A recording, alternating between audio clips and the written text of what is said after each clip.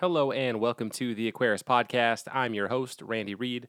This episode of the podcast is sponsored by Aquarium Co-op.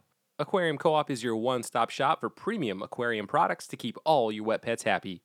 Pick up top quality foods like Extreme Krill Flakes, Hikari Vibra Bites, or Aquarium Co-op small fish and fry food. And as always, Aquarium Co-op stocks a wide range of healthy and vibrant plants to add a splash of color and natural filtration to any aquarium. So head on over to www.aquariumcoop.com and check out all the goodies for yourself. Now, on to the interview. Today's date is Friday, July 30th, 2021. My guests today are Rosario LaCorte and Joe Ferdenzi. This is round 2 of Tropical Fish History, part 2, I guess. Well, this is part 2 of round 2. Yeah, that's goofy. We're going to keep it in. So, Rosario and Joe, welcome to the podcast. Thank you, Randy. Thank you, Randy. Yeah, no problem. I should say welcome back to the podcast is what I should say. So, yeah, gentlemen, there has been no other guest on the podcast since you and I, or the three of us, last spoke. I wanted to get a little bit of variety in there and not have it just be, back to back, this oral history. But I'm lazy. I'm bad at my job. I didn't do that. So we're just going to have another fantastic session with Rosario and Joe. And I think maybe where last time Joe kind of, threw it out there as a possible topic, but letting the audience know, reminding myself that Rosario, you have tremendous experience with Kerosens, with Tetras, and in particular one that I would love to talk about and just really unpack and understand and know more about is the rainbow Tetra that's named after you. So Nema Tebraikon LaCorte. So I've got a couple web pages pulled up on that, but hearing it straight from you, and then also at some point, whether you want to lead in with this or conclude with it, but sharing some wonderful, wonderful stories about Jeannie, about your wife, and who has been a behind the scenes player and just making it so that we have all these awesome stories, right? To do the wonderful things that she's done that. I don't want to tease any more about it. I don't know what you're going to share, but I'm sure it's going to be some really, really cool stories about how she's just been very selfless, and let you do the things that you did to kind of build your reputation in the hobby and your experience. So that will be my few minute spiel, gentlemen. I will turn the hot mic over to you. Okay, you want to go first, Joe, or you want me to go first? No, you talk. Like Randy said, you should. I'm interested in hearing, for example, what was like the first Tetra you bred, and then tell us about how it came to be, your experiences with the Emperor Tetra, and how one of them came to be named after you. I mean, I of course know these stories already, but I like that. But I want you to tell the audience. Yeah, well, actually, believe it or not, one of the first Tetras I bred, and it's kind of ironic because it was the time of the hobbyist richness when we began way back when. So I've been in a hobby. Just to let the audience know, I'll be 93 in March. My voice feels a lot stronger today than it did when we made the other podcast a few weeks ago. I think it was kind of on the rough side, but it might have caught me on a wrong day. But my throat is kind of okay now, and I feel kind of strong. By the way, last night, for the heck of it, I listened to podcast. What is it? Podcast 35, Randy, is the first one. Is that the one where I kidnapped you into the hotel room? Yeah, that was that was podcast 35, wasn't it? It was a while ago. Yeah, when you just trusted Joe's recommendation to follow to let me steal you from an event for an hour and a half. Yeah, well, I listened to it the whole thing last night again. I said, "Gee, that's not bad." I said, "I should really." It came out pretty good. I was impressed with it. I said, "Really, I should instruct any of those people out there in the fish world that haven't heard it. That the podcast is available, and you should listen to it. There was some pretty good oral history there that you may have missed, and if you missed it, the second time around is even entertaining because you may have fell asleep on the first round. So you woke up now, and you're wide awake, and you can listen to episode 35. Anyway, I listened to it, and I said, "Yeah, not bad. So anyway, I thought I would talk a little bit about my wife because and this is not a. It's very much related to fish, and I know I don't want to be sound like a braggart, but I'm kind of proud of her, and she's always been my best buddy, and always encouraged me to do stuff in relation to fish. She never interfered with the hobby, and that's really something because don't forget we had 5 kids, and it wasn't easy for her. She did a lot of the work, and when I went to a fish meeting, and a lot of wives may not like this when I say this, I used to belong to several fish clubs, and she attended a number of them with me, and I always enjoyed her to go along with us because she made a lot of friends with her. In those days, in the early 50s and even into the 60s, a lot of wives attended because it was a night out for them, and she got to be very good friends with a lot of these wives. And but she would always have my clothes pressed, my my pants were on the bed all straightened out, my shirt was hanging nice, and she'd always make sure I dressed very nicely and I looked presentable. She didn't like me to look like a bozo, and so she was always very attentive to my needs. And she even get a load of this guy. She even polished my shoes, which Wow. I do myself. But I mean, that's the kind of a person she was. She was very selfless, and you could say, "Well, what'd you do for her?" Well, a lot of times I used to go up to Broad Street, which was the main section of town, and I'd have a couple of bucks in my pocket, and I would go and buy an outfit for her. There was a particular store up there which had very nice clothing for women. Now, when you say Broad Street, do you mean in Elizabeth?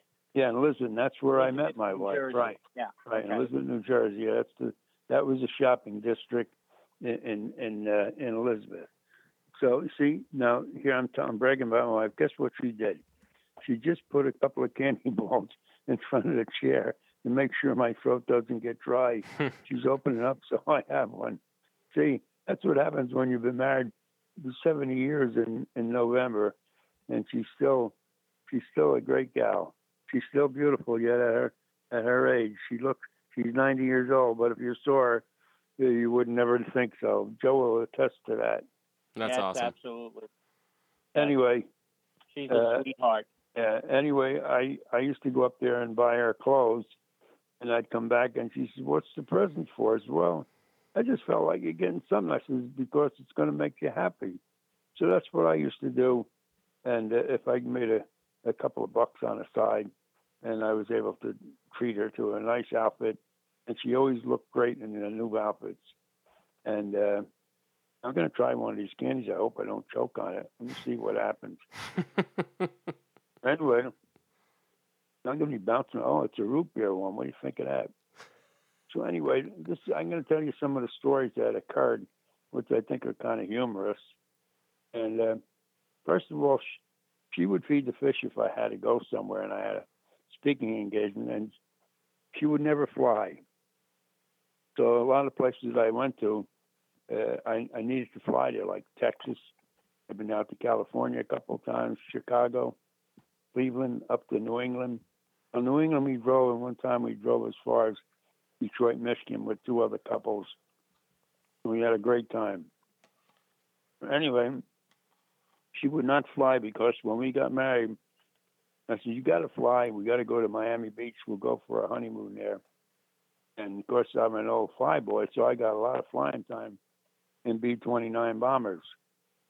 And she wouldn't fly. I said, "It's not bad, hon. Come on, we'll try it." Wait, you mean to tell me she wouldn't go in a B-29 bomber? Well, no, I didn't have one. No, I didn't have one available for her.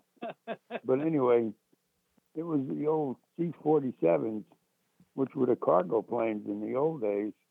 And I think the original model was built in 1932, if my memory serves me correctly. It was a workhorse of the Army Air Corps and a lot of paratroopers. You may have seen paratroopers jumping out of them during World War II. That was a C-47. Anyway, I think they're DC-3s, I believe. I'm not sure because I know the Air Corps names and nomenclature, but I know the same planes had a different nomenclature for civilian life. But anyway, I did get married, and so I talked her into going. She'd never been on a plane before, and lo and behold, she gets airsick, and she never forgot it. And the pilot was even concerned about it. Oh, you'll be fine. So when we came back, she was reluctant to come back, but we had to come back on a plane. There's no way to get home. That's what our ticket was. So we came home, and she got sick again. So she would never fly again. And I had all these wonderful flights with people. And now, of course, we got into the jet age, and I flew a lot of jet planes, you know, to go to give presentations in major cities over the years. So she would never go, and she missed out on a lot of fun. I always wanted her to come with me because she's a great gal. Anyway, she wouldn't go anymore. And so this is a story to tell you what kind of a person she is. One Christmas, she wanted to get a Christmas morning. Now, we had a spring up in the South Mountain, mountain up in the Oranges, which is not, and a very famous playhouse there. Some of you people out in the U.S. may have heard of it. It's the, oh, no, I like that. I pulled a real hay brain. I forgot the name of the place. It was a playhouse. Oh, the Paper Mill Playhouse in Short Hills, New Jersey.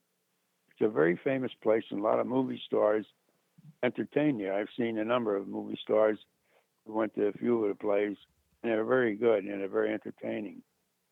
And she went there, and right in the back of that area, there's the South Mountain, and there's a beautiful spring up there, and it flows down kind of a steep embankment. So you have to climb up this mountain. It's kind of hilly, and it was loaded with what's that blue flower you see in the springtime? Bluebells. I don't know. Bluebells. No, something else. Forget-me-nots. What's that? Forget-me-nots. Oh, forget-me-nots. That's what you go. Good going, Joe. You got it. Forget-me-nots. They're growing wild all over the place. It's beautiful in the springtime, and it's fed by the spring. And it's an open spring. It's a pipe, and it comes out pretty strong. And everybody was getting water there, but they checked it every month to make sure there was no pollution. Eventually, they shut it down because they did find it disagreeable with for people who are drinking, so they shut it down. But before that, I used to go up there, and I thought, well, maybe let's try the spring water and see if we can breed some fish in it.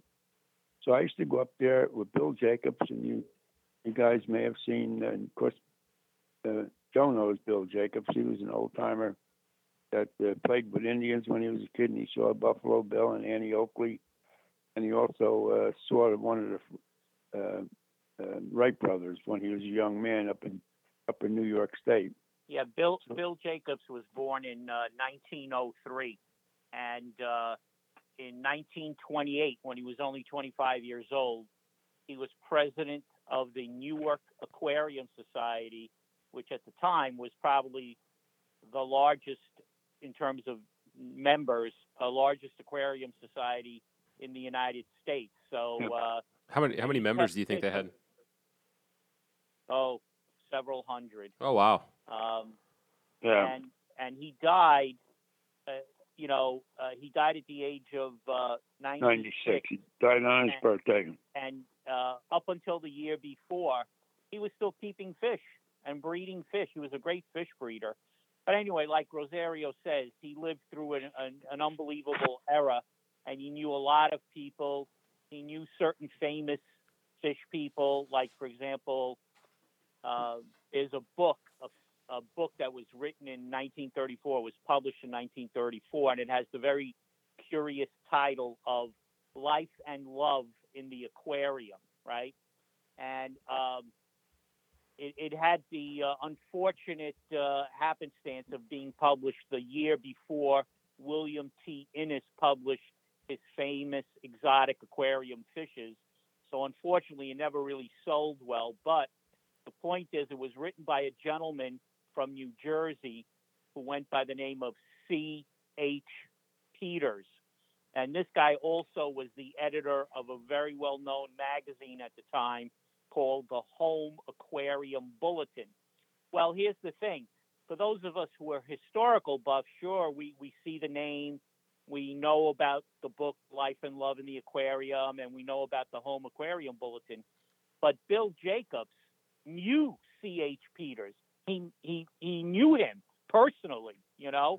So whenever you would talk to Bill, it was just like with Rosario.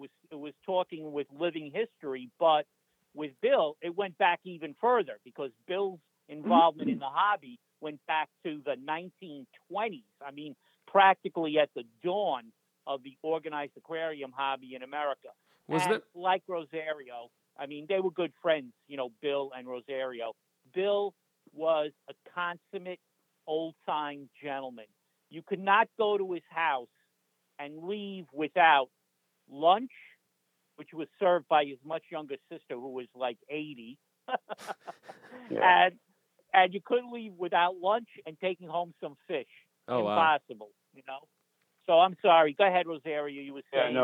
Bill was really a great guy, and he was my best friend at the time. We were friends for about 40 years. And I met him at a Daphne Pond. That's how we became friends. But there's some other people that he knew while we're on the subject of Bill. And we'll get back to Jeannie, because she's sitting next to me, and I want to get on a good side of her. Maybe she'll make me some nice spaghetti meatballs one of these days, which is my favorite dish that she makes. Anyway, Bill was also a very close friend of Ida B. Mellon, who was the curator of the old aquarium on Battery Park, which is a famous aquarium for many years in New York. And he also was friends, and he was in the Aquarium Society with George S. Myers, who was one of our preeminent ichthyologists, and he used to belong to the Bergen County Aquarium Society in New Jersey. He's originally from New Jersey, and Bill was a member with him.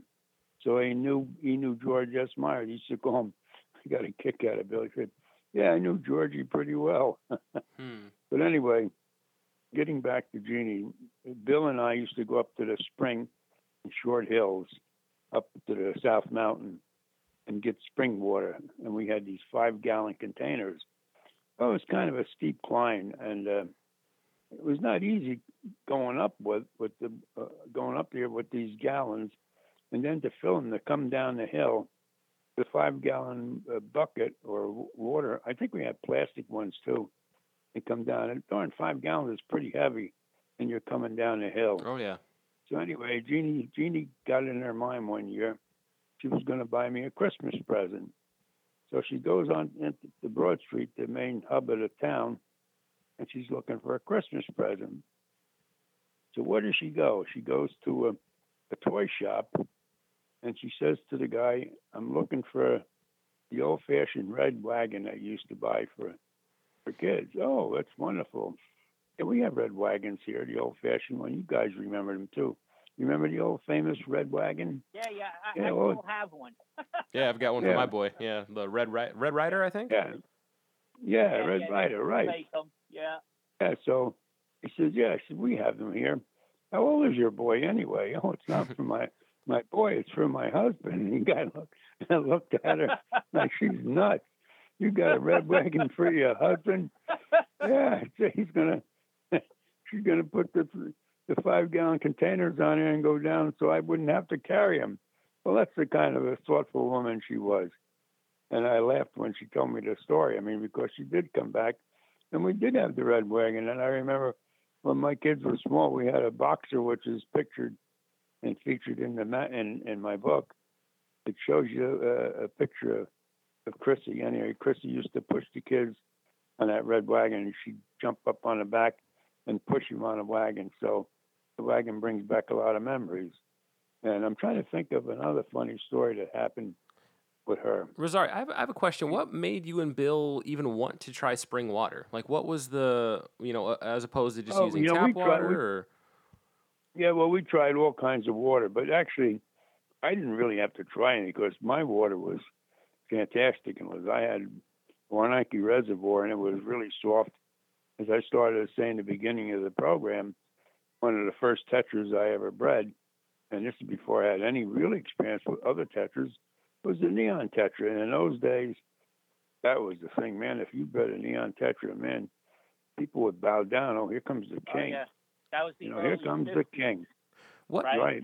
what Yeah. level of water testing did you guys do back then? Because I and forgive me for being not knowing my decades and whatnot and when things were common, but from like a water chemistry testing standpoint, did you guys just kind of know like, well, this is safe potable water, so I'm gonna go and use it for my fish, so it will be safe for them, but you didn't really have too much of a gauge of hardness or pH or any of these kind of No, we parameters that. really didn't. I tell you, Randy, we really didn't know. It was just oh, this water's great. Or then we read a lot about Germans always wrote about pond water. Well, pond water is mostly rainwater, Right. and maybe that's the reason why they had a lot of success with it. With the But a South lot of us American really stuff, didn't. maybe. Yeah, right. We didn't really know what we were doing. I just had great water, and I take the water out of tap. I put a pair. I knew how to sex the neons. I had a good eye for that, Mm-hmm. and I would put them in a tank, and the next day there was eggs there. Mm-hmm. And so I have to tell you this story. I think I mentioned. I don't know if I mentioned in the first episode or not. It bears repeating in case nobody heard it. And so we had a president of the club at the time, New Jersey Aquarium Society, which had a membership of over 100 people, and we'd get 50, 60, 70 people at a meeting each month. That's the days before the TVs came out. And we had a lot of people, and we had a lot of the women would bake pastries, and we'd share that. We had a great night out. And so the president of the club, Charlie Fortenbacher, he lived to be in his 90s too. When I met him when he was 90 at Bill's house, he didn't remember me, so I should have told him, too bad you don't have my memory, Charlie. You forgot. Only the good tuna is saved, not Charlie Fortenbacher tuna. So anyway, he says to me, how about you giving a talk on neon tetras, how you breed them? I said, no, I never gave a talk before. I never gave a presentation. Besides, I said, I'd be frightened to do that. I didn't prepare myself. I don't have any notes. I'm not going to do that. He says, oh, come on. You can do it. There's nothing to it. And nothing to do it for you. I said, but I'm the one that has to do the talking. I don't want to do it. And then, well, he kept it up, and finally he convinced me that I'd be okay. Well, I got up there, and my knees were shaking. I remember it just like it was yesterday. My knees shook. I must have been about, I don't know, 23, 24, newly married. And my knees were shaking. And so I started speaking, and I said, and then I started saying, I shouldn't be here because I'm really nervous. I blurted out that I was nervous about this whole affair, and I really didn't like the position I was put in. Let's set the Well, scene. finally, How many people were in attendance, Rosario? And I'm so sorry to cut you off. Oh, there had to be a good 65, 70 people there. We had great turnout. Yeah, that's a strong. That's a strong turnout. Yeah, this is before. Yeah, this is before we really had TV. Not too many years after that, the TVs became very prevalent, and more people could afford them. And then there was more and more people decided, well, they're going to stay home because they want to see a certain show, and that's what they did. So I started calming down. Before I breezed through, and man, this is a breeze. I was calm as a cucumber, and it went over very good. So that was the first experience I had with tetras. Then after that, I started breeding serpes, which was another fish that was looked upon as difficult. Rosy tetras. I remember I spawned a pair of rosy tetras, which is really considered one of the tough ones. We're talking today, it's not, because they have so many methods. They got ion exchange resin and water softeners of all types to give you good quality water. You got peat moss. We know so much more now, but in those days, this was we're really struggling. Let's see, how does this you work? were a pioneer, like so many other early breeders. They're basically all going into uncharted waters. Right. No pun intended. Yeah, right. Yeah, so anyway, I spawned a pair of rosy tetras way back there, and I had such a big spawn, and I don't count fish. I never did. And there were so many fish in that tank. I said, my God, I said, there must be at least a couple hundred in there. Well, I counted them. I couldn't believe it. There was 750 rosy tetras in one spawn. Wow. It was unbelievable. I mean, even by today's, that would be terrific. 750 fish in a single spawn. And rosy tetras, really don't see good ones. And it used to come out of British Guiana. Most of our fish came out of British Guiana. And now, of course, it's just Guyana. And then you got French Guiana and you got Dutch Guiana. No, the French Guiana has hardly been touched. That's where Devil's Island was. It's still there, but I guess just the remnants. It might be, maybe they use it for a visitors thing. I don't know. But the French Guiana is still uncharted waters. I'm sure there's stuff there that we don't even know what's there. You know, there's a lot of stuff we still don't know about. Yeah, that's tempting to want to dive into, but I want to circle back to like the rosy tetra. Can you just kind of break down some of the different methods that you tried for, let's say, that particular tetra? Maybe that either had mild success, no success, and then kind of what you ultimately did to get a spawn of 750 plus tetras in a tank. Yeah, well, like I said, the water was great, and here's the key though. I had so much live food. That's the key to everything. I had an inexhaustible supply of tubifex. We used to get tubifex from around Camden area. There was a guy down there. I used to know his name, and I forgot it. Bill Jacobs knew him personally, and he was in the business of supplying tubifex to almost everybody in the East Coast. And he used to go where the Campbell Soup had their discharge line, and they would discharge their tomatoes products into the Delaware River, which goes through that area. And of course, you got food going in there, and all you need is a few tubifex, and before I know it, they became prolific, and they covered the whole bottom of the river. And I mentioned this in the first episode. A good way to separate tubifex from the sand or mud that you collect is to get the mud and collect it with a potato strainer, and then get most of the fines out of it, put it in a bucket, and fill the bucket up with this mud where you could see a lot of tubifex. Of course, when you start digging down, the tubifex dig in. Their heads are in the soil. They don't have their heads out. It's their tails that's sticking out. Their heads are down into the mud, and they anchor themselves there. They're not like blackworms. Blackworms will navigate through the water. They will swim through the water and get in different positions. Tubifex usually anchor themselves in a single position, and that's where they stay. So we'd get them, and then we'd take them home, a bucket of mud, and we'd cover with about an inch of number 3 aquarium gravel. That's the big size gravel.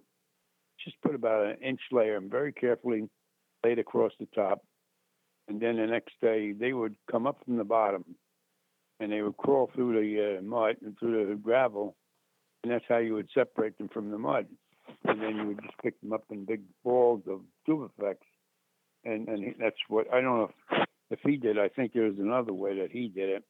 I think they do it with heat too. He may have done it with another method, but this guy had them by the pounds, and you can get a quart of tubifex for $2. Can you imagine that? $2. Yeah, that was good money back then. Yeah. I mean, the thing is, when Rosario talks about these live foods, I think for the early, aquarists, fish nutrition was a much more important ingredient in successful fish breeding than anything about water chemistry, because as Rosario said, they didn't really know that much about water chemistry, and they didn't really, when you look at the old magazines, I can tell you this, there's very few articles about water chemistry, but live food, oh my God, they're constantly talking about how to collect it, how to grow it, what kind of live foods to feed your fish.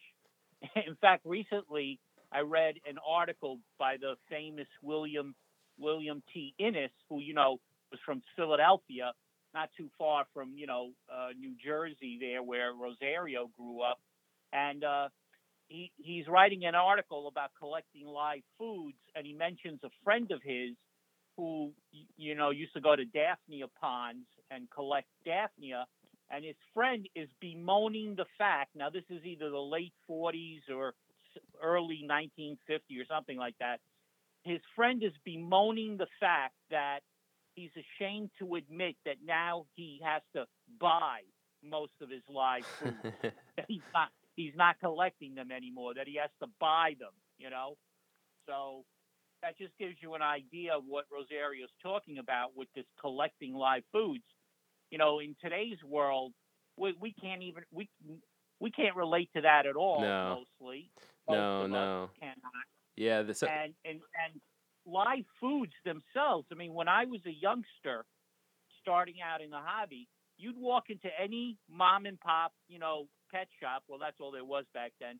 There weren't any big chain stores, and you would walk up, and on the counter, right on the counter, they'd have cups of different live foods, bloodworms, Daphnia, tubifex worms, glass worms, an assortment of different live foods. And that was a regular thing. Now, go ahead. Yeah, so I will plug more than one or two. I will plug Aquarium Co-op, and actually we will every day we hatch out baby brine shrimp to feed in our shop to our tanks, and I don't want to call it leftover, but we always make enough to have, I don't know, maybe like 5, 6, 7 grab bags of fresh baby brine shrimp.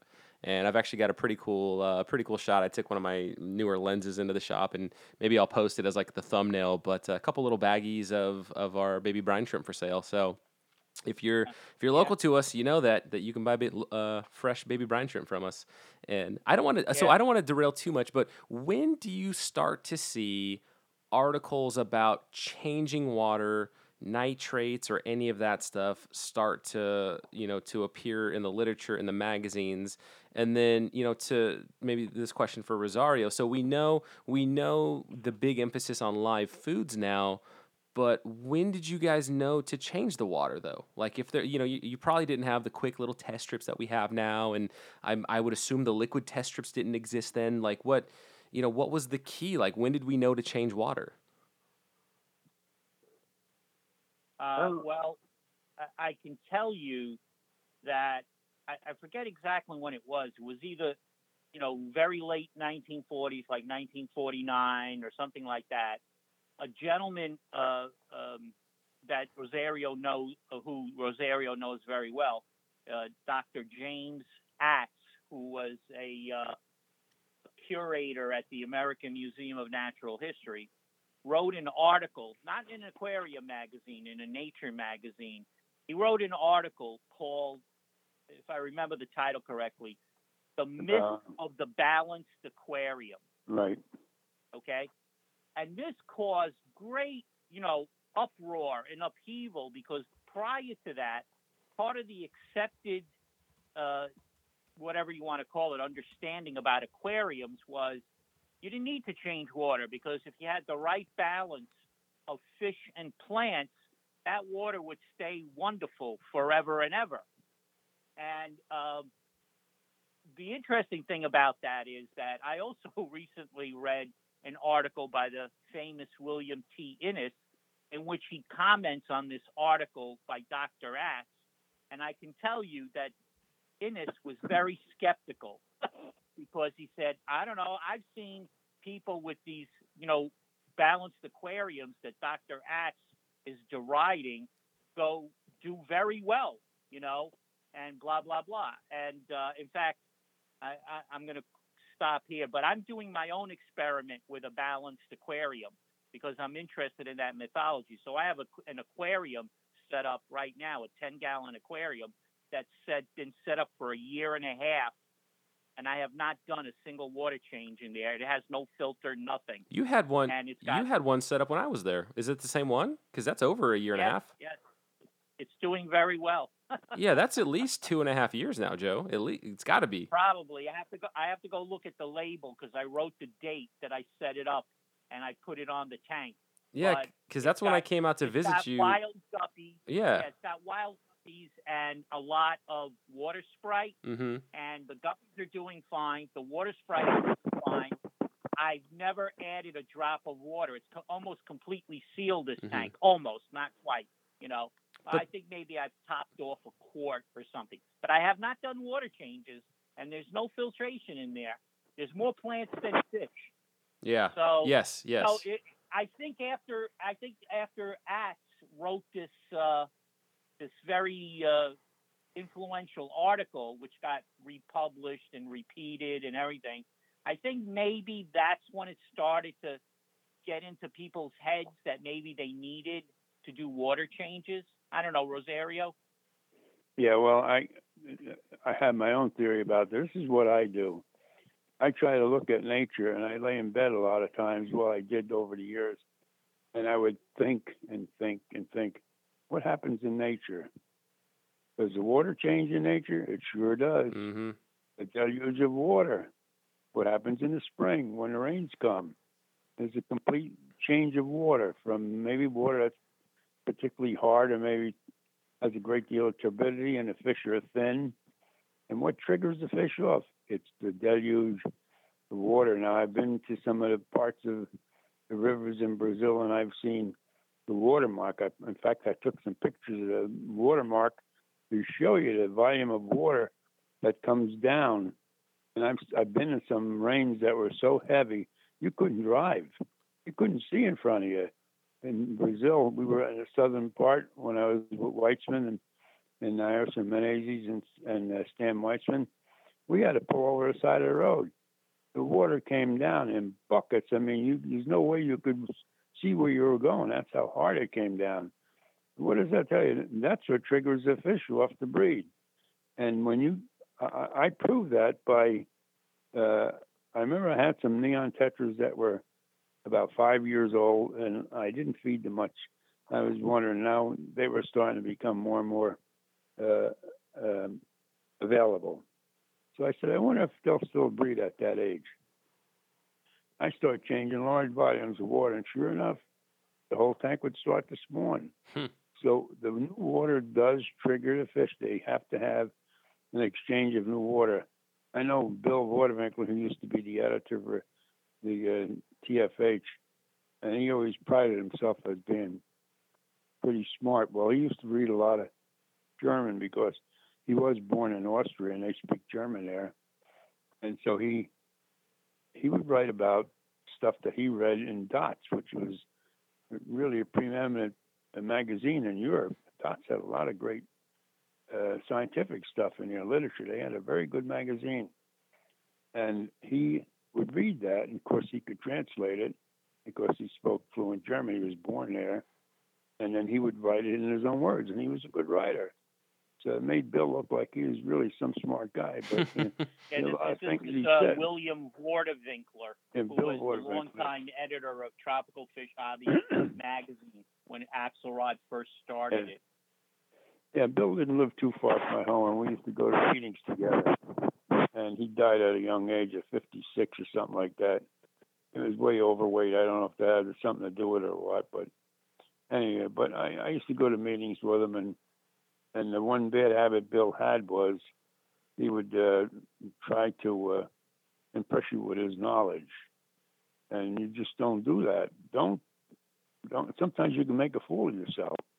You might say, "Wow, that guy really a smart guy," but the guy was all wet. He wasn't right what he said, and somebody might be just a little smarter in that one field. So silence, that old adage, silence is golden, is very a sure thing. There's no question about it. It's appropriate, and so I know he used to boast very heavily about the tank he had. He said, "I haven't changed water in that tank for 20 years."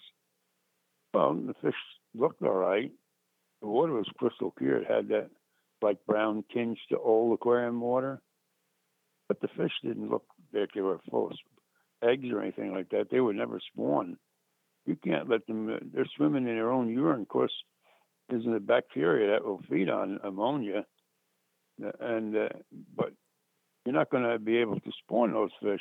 I proved that when I had those neon tetras that were pretty old, and I wasn't feeding them that heavily, and I didn't change water that frequently. Once I said, let's see what happens if I change the water. I started changing a great deal of water. Almost every day I changed water just to inspire them and to see if I can trigger them off. And sure enough, I come in one day and the whole tank is spawning.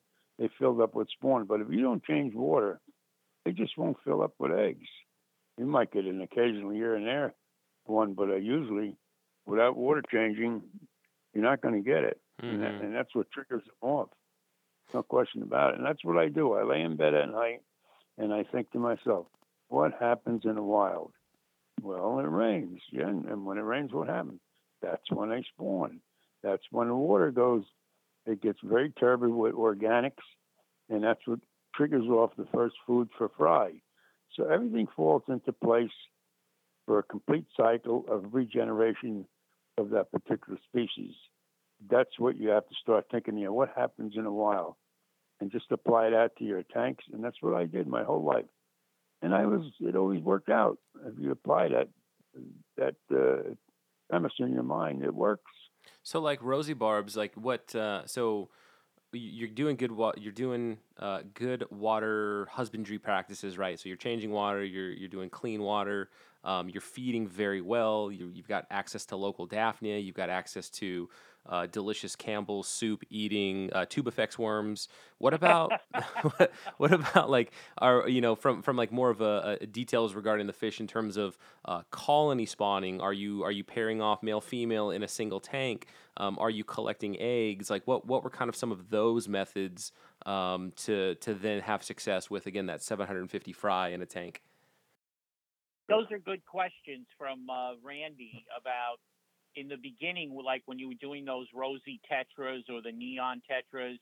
Yeah. Did you try just pairs, or did you put a group of them together? Oh no, I always use pairs. Okay. I always use pairs, but I'll tell you, some fish I used in schools. Like a good example of that is all of the Metabricon types, like the Metabricon LaCorte, the Metabricon Pomeroy, or so-called Amphaloxus. We're not sure of that. That's the Black Emperor. Yeah. If you put them in groups, they will spawn in groups, and you'll get. And the reason for that is there's a reason for that. Now, here's another thing. When I set up a pair of emperors, when I first came in, I got the first ones in the United States from Bill Kybirds. They called him Fred. His real name was William Kybirds, and he was from Columbia. He was a journalist by trade. I enjoyed writing to him because he had a gift, the way he put his words together, that were pretty good. Anyway, I had a nice correspondence with him. He died not too many years later. And it wasn't that much in the way of nice fish from where he was. He was in the mountain area, but the one nice fish, or the three nice fish, were the Black Emperors, the Rainbow Emperor, which is named for me, and the Pomeroy, which is the original one that came in. Well, I bought some Pomeroy from him, and I sent him some money, and I got some Pomeroy. And this guy, there was a Franjo Fisheries in Florida, was actually the first people to bring emperor tetras in, and I used to correspond with a guy down there. It was the manager. Turned out to be a very nice friend. And I put a pair together because I knew how to sex fish. And by the way, a little tip on how to sex some of your tetras is if you put them in a net and you put a light behind them, or even if you leave them in a narrow tank and you put a light behind it, which we call candling. It's like looking at a chicken egg. That's what the chicken farmers do. Mm-hmm. They'll put a light behind it. They can see how the chicken is developing. Well, you can do the same thing with tetras. You can put, if you're not sure about this, if they're females or not, if you put them in a narrow tank and you put a light behind it, and if you can't see that well, put a 5-power hood over your eyes so you increase the image, make it larger, and you can see the eggs below the air sac, and you can sex them that way. and sometimes the eggs are really prevalent. You could see. Oh, There's wow. no question about it. That's a good way to section. The males, of course, just have the air sac, and there's nothing there, and they're kind of narrow. So after a while, just by experience, you can very easily distinguish between a male and a female, and the type of eggs they have in the oviduct. So anyway, what I did was I set up because I was breeding tetras in pairs at that time. I used to put serpes together. These are the fish I'm naming now are the fish that were the most popular at the time in the early 50s. Low lights, Von Rio tetras or Flammius, serpes. Rosaceus was a tough fish, so they say. And that's the one I had 750 young. And then you had zebras, danios. You had all the different danios, and they were easy to spawn. But if you put a pair together, usually they spawn, and you got a nice spawn out of it. And you had a spawning medium in there. You could have either plants, or some people even use plastic yarn or stuff like that. That wasn't good though, because especially for barbs, it would catch behind the operculum, and they would get strangled and die. So, oh, wow. yeah, I never cared for that. Yeah, not good. You're better off with plants. But then eventually I went to sphagnum moss. I knew some sphagnum bogs, and I used to get sphagnum moss, and that would trigger them off to spawn because of the hormones in it. But anyway, I was putting pairs of emperors together, only a pair. And then I'd look the next day, I'd have a flashlight, I'd put my 5-power hood on, and I'd pick up the plants, and I'd say, gee, it's only like 10 or 15 eggs here. What the hell kind of fish is this?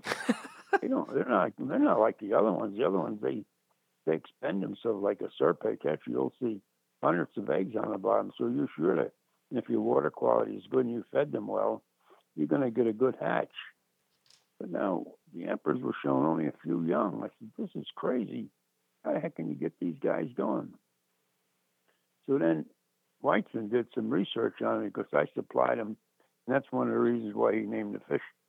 Weitzman is Dr. Stanley Weitzman, who he was associated with Stanford University. Is that right? Yeah, but at first, he learned. He was George S. Myers was his teacher, and the guy he learned from, and he was associated with him. But no, he was at the Smithsonian when he did all his research on Madame Ricon. That's when I started sending him material. I was sending him preserved material, and so he looked and he checked the ovaries, and he said the ovaries only had about 15 eggs in them. He was surprised. So I said, well, that must be a common thing.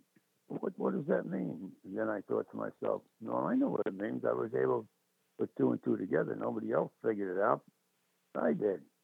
The reason why there's only a few eggs is because if they eat and there's a lot of food during in the spring months, or when there's a lot of live food occurring from the organic that had washed in from the rainfall, now they have a lot of food, so they're going to be like chickens. They must breed like chickens, where a chicken will only lay 1 egg a day. I don't know if a lot of people know that. And what the chicken farmer will do, he'll collect the eggs, put them in the refrigerator, and keep them there for about 20 days until he gets a nice clutch of eggs, and then he'll put them under the hen.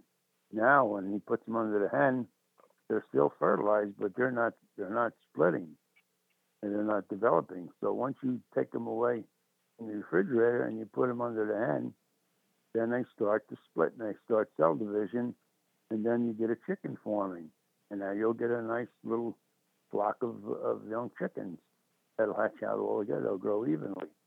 But if you go one by one, you could see the chicken's not going to sit on on an egg, and then let me get another one. I need another egg to sit on. Before you sit on eggs for days. But since the farmers knew if the eggs will take such and such an amount of time to hatch, well, they waited until they had enough of them, and so that's what I applied to the emperor tetras. I said, since they're only throwing a few eggs, the best thing to do is let's try a group of them. breed them in groups. And if we have just a couple of males, say 2 or 3 males, 5 or 6 females, now if you've got 5 or 6 females, and they only throw, say you have 10 females or 5 females, and they only throw 10 eggs, well, they're not all going to hatch, but now you got 50 or 60 eggs that are going to be available to you if they hatch. Now you got a little bit of a group coming up, and they don't bother them. They will eat them if they get to them, but usually if you have them in a nicely planted tank like a sphagnum, there's a lot of leaf litter on the bottom or little pieces that break off, which I use a sphagnum.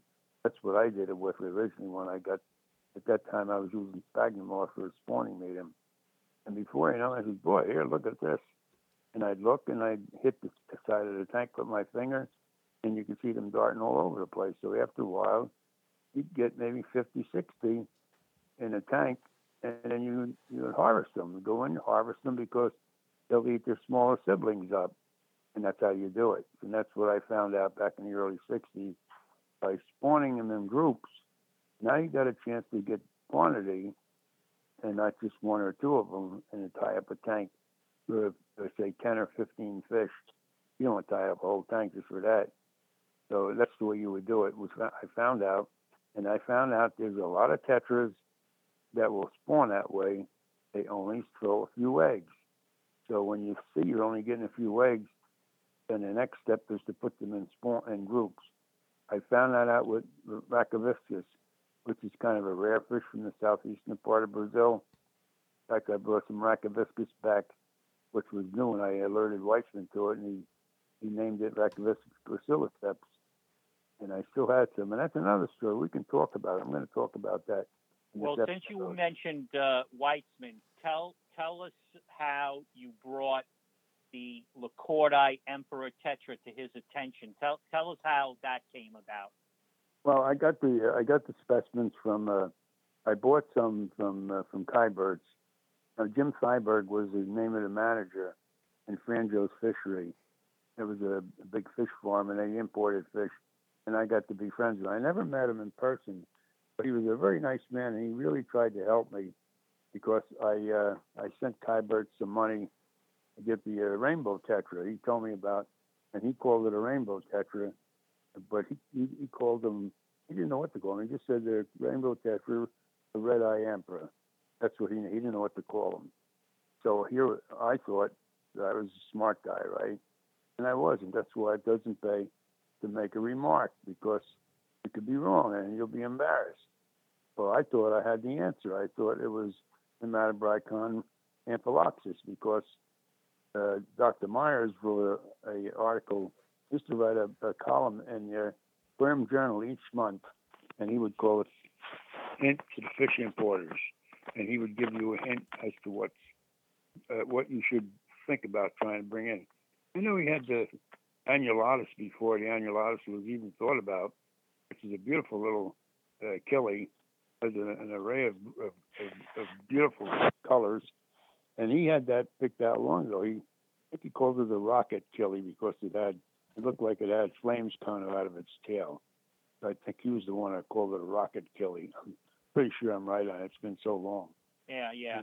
So yeah. So he was calling this new kind of Emperor Tetra. He was calling it Hematobricon amphaloxus. No, I'm the one that told him that. That's what I'm saying. I was stupid. I was the stupid one, because here I thought I was smart, right? Because I read that, because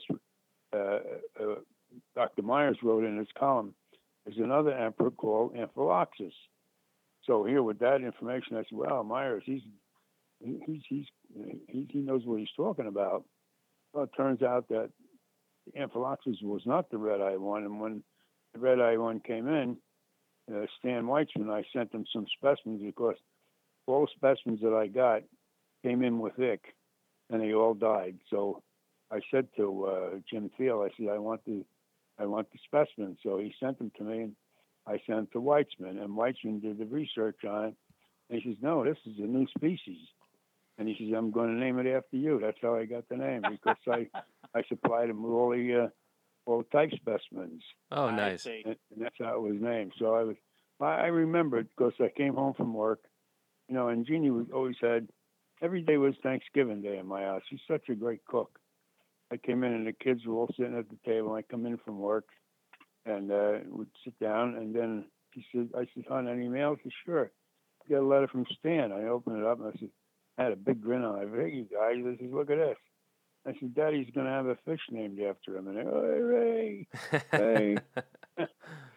So that's how I got it. And it was because I supplied him with all the type specimens that I thought I was going to get live ones from Jim Field and Franjo's Fisheries, but they came in with a bad case of Vic and they all died, and he apologized for it. And here I thought this was a true Amphilochus, and it turns out it wasn't. It was a new species, so that's how I got the name. Nice. That's cool. It was very nice, and I think it was 1973. I think that's the year it happened.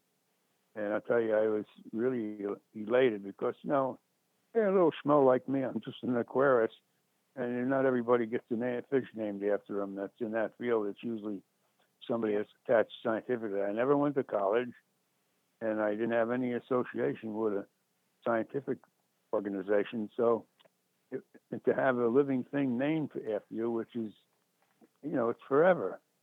It's a nice feeling. And Dr. Weitzman Dr. Weitzman also has a tetra named after him. The black morpho tetra, Ciliocharax weitzmani. Well, I have a story about that. I can tell it now because everybody's dead. I can tell the story. There was let's just say, I won't name names, but there was an ichthyologist that was a little on the jealous side of Weitzman, and he's a very well-known ichthyologist. You would all know, but I'm not going to name him because he's not around anymore. And so I'm not naming any names, but he said, I'm going to name this fish after you. But he had a female. He figured, well, it's just a drab-looking fish. All he had was females for a type specimen. So he named it after Stan. But then when everybody saw the wild fish, what they really looked like, wow. And I think this might have been... Yeah, because that weitzmani, that Ciliocharax weitzmani, that the male is spectacular. A stunning fish. Yeah. Stunning fish. Yeah. It really is. It's a very hard tetra to breed, but it's... Yeah, it's a little red egg. And the funny thing about it is, the tetras are so interesting because I think it's really a great group of fish, and I'll tell you why. Cichlids are either mouth brooders or they're egg layers on rocks or whatever. But when you look at the tetras, look at all the different tetras and their modes of reproduction. I mean, some of them, for instance, I'm trying to think of the name of it now. What's the one that jumps out of the water? I know the fish like my own. I just have a brain fog right now. Anyway, it jumps out of the water and sprays her eggs on a hanging leaf. Purulina. Yeah. Purulina spallata. Not spallata. What's the name? Not spallata is a different fish. That's a... Anyway.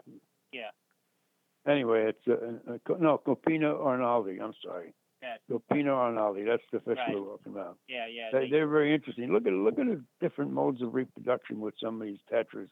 They really, every one of them are so different. They spray their eggs above water and put them on a leaf hanging from a tree, and then the male will every once in a while go up there and water them, and he'll stay there standing guard until they hatch. And when they hatch, they slip and fall into the water. It's amazing when you think about it. Where did they learn how to do that, and why? And yet, so many other ones scatter their eggs, and then there are some that breed like cichlids. They spawn on rocks, and some of them are very strange in their modes of reproduction. So they're really an interesting group. And not only that, but it's really a relic fish. It's an old fish. It's been with us for millions of years. Yeah. So they do have some crazy ways of reproducing. I like tetras a lot for their, some of the more practical kind of results in that, you breed them. In which, to be fair, I have not bred my tetras yet, but I've got a couple of species that I'm working with in the fish room, or not really working with, but I will be. But when you do breed them, they're pretty easy to take it, to get rid of. They're not, it's not like a very specific cichlid, where it's only a certain type of customer that can take them. Like, they typically do very well as a community fish. So, you breed all of these fish, like the last thing you want to do is have to sit on, oh man, I just bred 120 of a given fish and now nobody wants them, right? Like, that's not a good feeling for anybody. Where tetras, I mean, they, dozens can go into a single person's community tank. And I would imagine that most local fish stores outside of your big box ones will take healthy, locally bred tetras, at least the one time, right? Like, if you happen to breed an obscure tetra that, maybe doesn't look as great as some of the more common tetras, that might be kind of a one-time thing. But, they're pretty easy to get rid of. And I think for somebody like that, that is an aspiring breeder, pick ones that are common, or pick some that are actually, fairly attractive, so that if you do have success with them, you won't have a hard time getting rid of them. Unless you want to keep hundreds of tetras at your home, and that's cool too. Yeah, by the way, speaking of tetras, Joe has seen this. I got from Danny Katz, is a good friend of Joe's of mine, and he's a member of our Leica group. He sent me a presentation at, what's his name now? He's a good friend of mine. I'm having a brain fog. What's his name up in... Oliver Lucanus. Oliver Lucanus. And I met Oliver a number of years ago. He really gets around. Oliver has done a lot of stuff. He made a pretty interesting presentation on 30 new tetras that were discovered in the Mato Grosso, which is the southeastern part of Brazil. It's on YouTube. It's on YouTube. You can see it on YouTube. Yeah. Go on YouTube and see it. 30 new tetras. And I'll tell you, there's some real, the one towards the end, it was a jet black fish with white fins. Oh man, did that look stunning to see a tank full of them. So there's some real there's always new stuff being found. And it's a shame, he said, because that area is being developed, and he doesn't think it's going to be around long. But here's the clincher, though. We may see them, and Oliver has a good point, because the Asians are not reluctant to spend big money on fish. The Americans are. I mean, Americans will spend big money on cichlids, but when it comes to tetras, if you want the extra dollar, I don't want that. That's too much money. And hem and haw, whereas the Asians, they're going to get it because they know once they get it, they can breed the hell out of it, and they can make it available. So, and of course, I don't have fish anymore.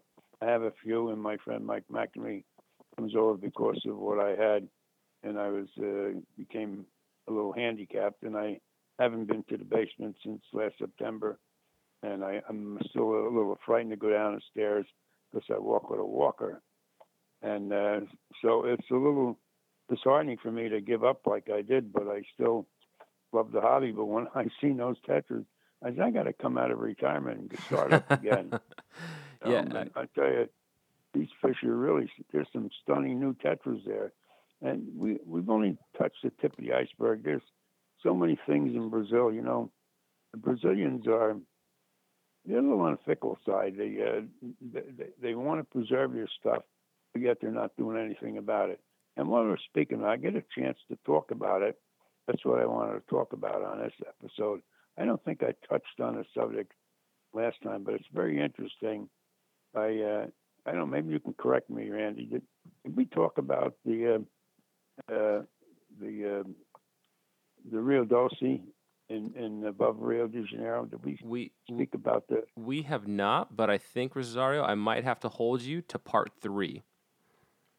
Okay. I think we might need to we're through already? I think we're at about an hour. We just hit an hour right now. Yeah, so I think wow, that went fast. Yeah, I know. Hey, time flies when you're having fun, man. I always get I get these feelings of apprehension, like, oh man, are we going to be able to make it to an hour with any of my guests? And then the conversation starts flowing, and it's like, oh man, we're already at like 55 minutes. Like, we got to start wrapping this thing up. Yeah. So, but no, let's started, and we're finished.